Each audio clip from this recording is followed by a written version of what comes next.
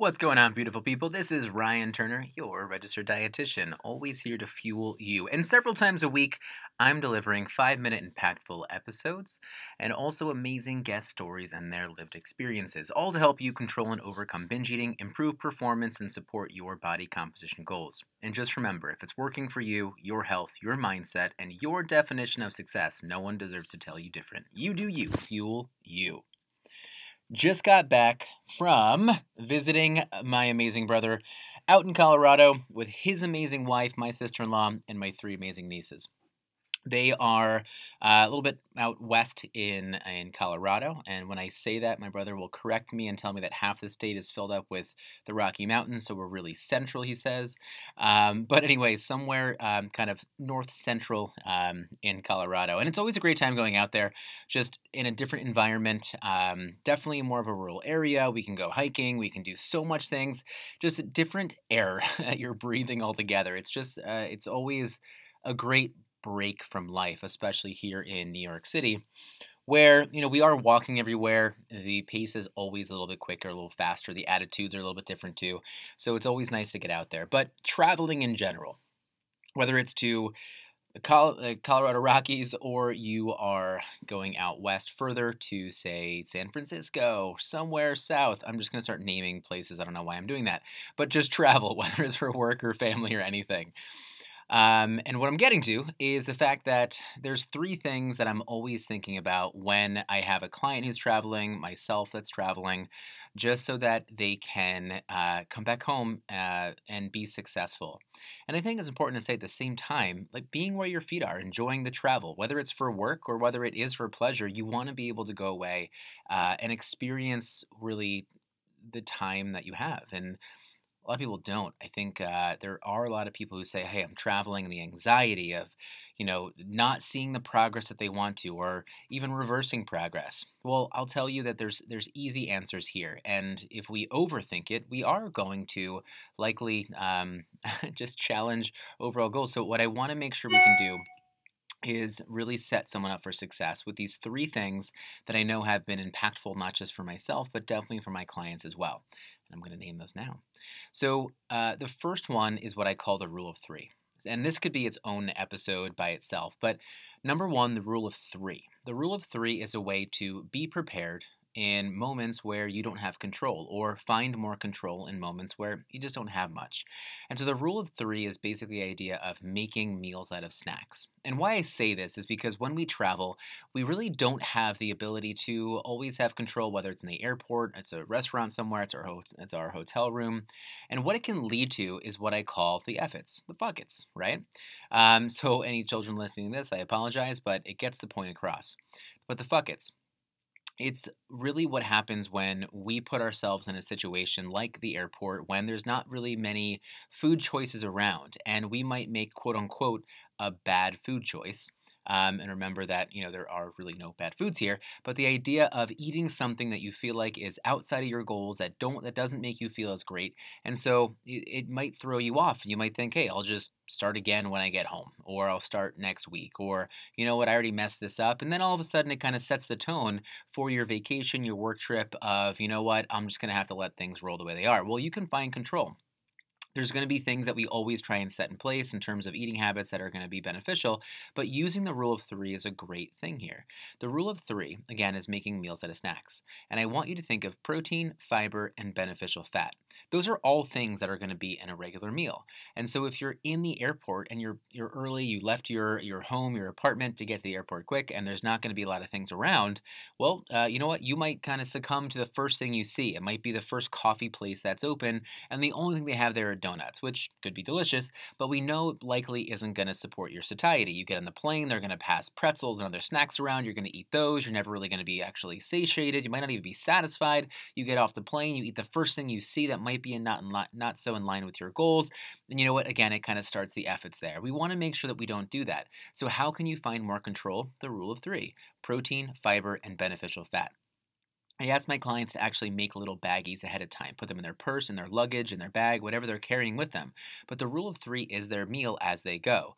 And so if you can put this together, say it's a protein bar, say for fiber, it's going to be some dry roasted edamame, which can also give you some protein. And then maybe it's like a little bodega pack of nuts, right? So you can get like the 100-calorie pack of like, almonds or something like that, maybe pistachios. You can even use something like a Kind bar as like a beneficial fat there if you need to as well. Your protein bar could be a Quest bar. It could be a different kind of protein bar as well. It could be jerky, but just some kind of protein that's going to support you. You then want to think about your fiber, right? This could be dried fruit, it could be fresh fruit, it could be vegetables, it could be some sort of other fiber source that, like I said, the dry roasted edamame, again, which could also be some protein, but you make your meal out of those. And I'm going to tell you, it might not be the A plus meal that you want in the moment, but you need to make sure that you sit down physically and mentally and say, this is my meal. You're bridging the gap between moments. You're bridging the gap between meals so that you can find some of that control. Now, if you're in the airport and you see a great meal that you can put together, do that, and you should. But this is a moment for you to say, hey, you know what? I'm going to start my day out right, get that good bang of protein in there, get that fiber, get some staying power, make sure I have some fat that's going to help with flavor and satisfaction. But eat that. And then you can now bridge that gap and say, hey, from 4 hours from now, I really could be satisfied. I should be satisfied. Have another rule of three if you're on the plane and you're traveling. You're going to get off the plane, it's more in control. And then you go out, you get whatever meal you really feel is going to be more in line with your goals. I could go deeper into this, but the rule of three is something I ask a lot of my clients and myself really to set themselves up with. Before travel day, head over to Amazon, go to your local little convenience store and get these snacks and create these little baggies. The most important thing is that you know this is a meal. You sit down physically, you sit down mentally, and you tell yourself, this is my meal. I'm bridging the gap between meals so that I can find some control. It's only going to keep you more awake and aware, have you making better decisions as well. It is a huge, huge tool that a lot of my clients use. We can always go into that, it should be its own episode. But the rule of three, whenever you're traveling, make those little baggies, set yourself up for success, and that's going to help you out. Now, number two, is going to be a good reminder. Might be so simple, but we know that hydration is a huge thing, and more importantly, because maybe you're flying somewhere. So we know that bored eating, emotional eating, like even habitual eating, sometimes when we travel, we tap back into our childhood. When we traveled, we snacked, right? We're going to gas stations if we're driving somewhere. We're going to little Hudson newsstands in the airport and picking up, little snacks or something. But it's something where you want to make sure that we know that being underhydrated is not going to help with your energy. And remember too that, when you think of blood volume and you think about drinking enough water, you're going to stay more awake and aware when you are hydrated because your blood volume is going to be there for appropriate blood pressure. If we're not drinking water, blood pressure can be low, we're going to feel tired, we might feel moody, we might reach for caffeine, now we're having more caffeine, and it's just going to be a cycle we don't really want. So shooting for at least 80 to 100 ounces in a day is going to be great. And that's just going to be about 2.5 to 3 liters. But more importantly, hydration, especially if you're flying, up in the air, in that little metal tube that you're in traveling across the country, we actually lose more water through sweat as we travel. And it's going to be important to think about 8 to 16 ounces of water for every hour you're in the air. This is something we want like our athletes to really work with because they don't want to show up dehydrated. It's not going to be good for muscles. Again, it's not going to be good for focus, and it's not going to be good for energy. So we want to make sure that we know that as we travel, especially up in the air, we are going to lose more hydration through sweat, especially with the pressure that we're actually under. So it's important to make sure we replace those things. So for every hour you're in the air, think about 8 to 16 ounces of water. If you're in the air for an hour, you're going to want to make sure you're drinking about a liter of water. And if you're worried about getting up and peeing, well, you know what? There's a bathroom on the plane. So you're going to have to use it. Use it when you get off. It's going to have to happen. But don't allow yourself to stay underhydrated. It's just not going to make you feel good. It's not going to set you up for success. So keep that in mind.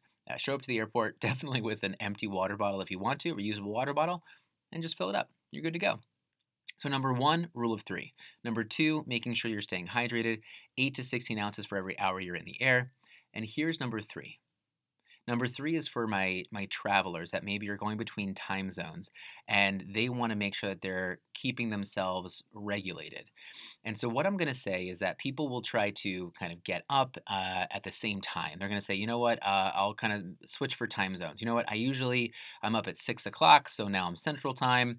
I'm going to have to get up maybe 2 hours or an hour earlier. If you're West Coast, maybe 2 or 3 hours earlier.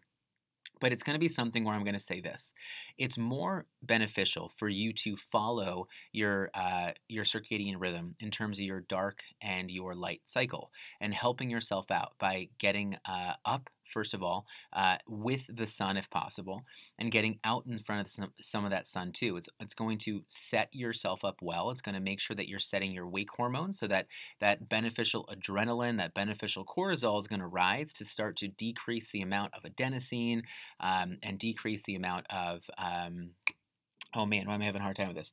Not dopamine. I always get that confused. Just the other sleep hormones, right? So we're going to be able to drop those down. Melatonin, right? So adenosine and melatonin that help you fall asleep. Those things are going to be down regulated, and you're going to up regulate your wake hormones, and you're good to go for the day. Same thing at night. We want to make sure that as we approach the evening time that we're getting away from more lights. Even helping you stay closer to the sunset is going to be helpful for you to now set your body up well, for you to down regulate things just like your cortisol and your adrenaline, and up regulate the hormone that's going to start to make you feel tired, which is adenosine, and then what's going to help you actually go to sleep, which is going to be your melatonin.